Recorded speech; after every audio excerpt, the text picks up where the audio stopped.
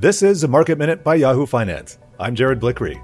The first day of the official Santa Claus rally held up to its name, though market action was muted as expected in this holiday-shortened week.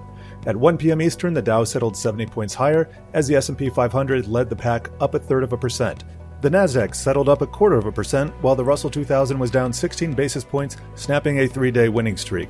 The Dow and Nasdaq are sitting on very small gains for the week, while the Russell has added 1.7%. Sector-wise, real estate was the biggest gainer, up 1%, followed by materials and tech, each up more than 0.5%. Energy was the only sector in the red.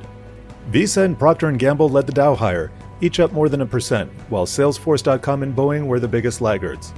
The House of Representatives is set to reconvene Monday to vote on an amendment to the stimulus bill that would increase direct payments to individuals from $600 to $2,000.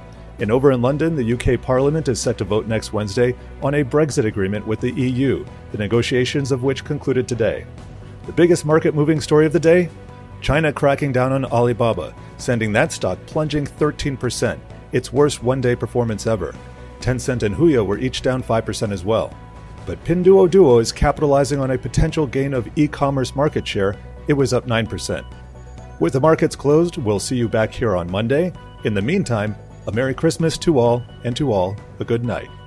For more market news and industry insights, head to yahoofinance.com.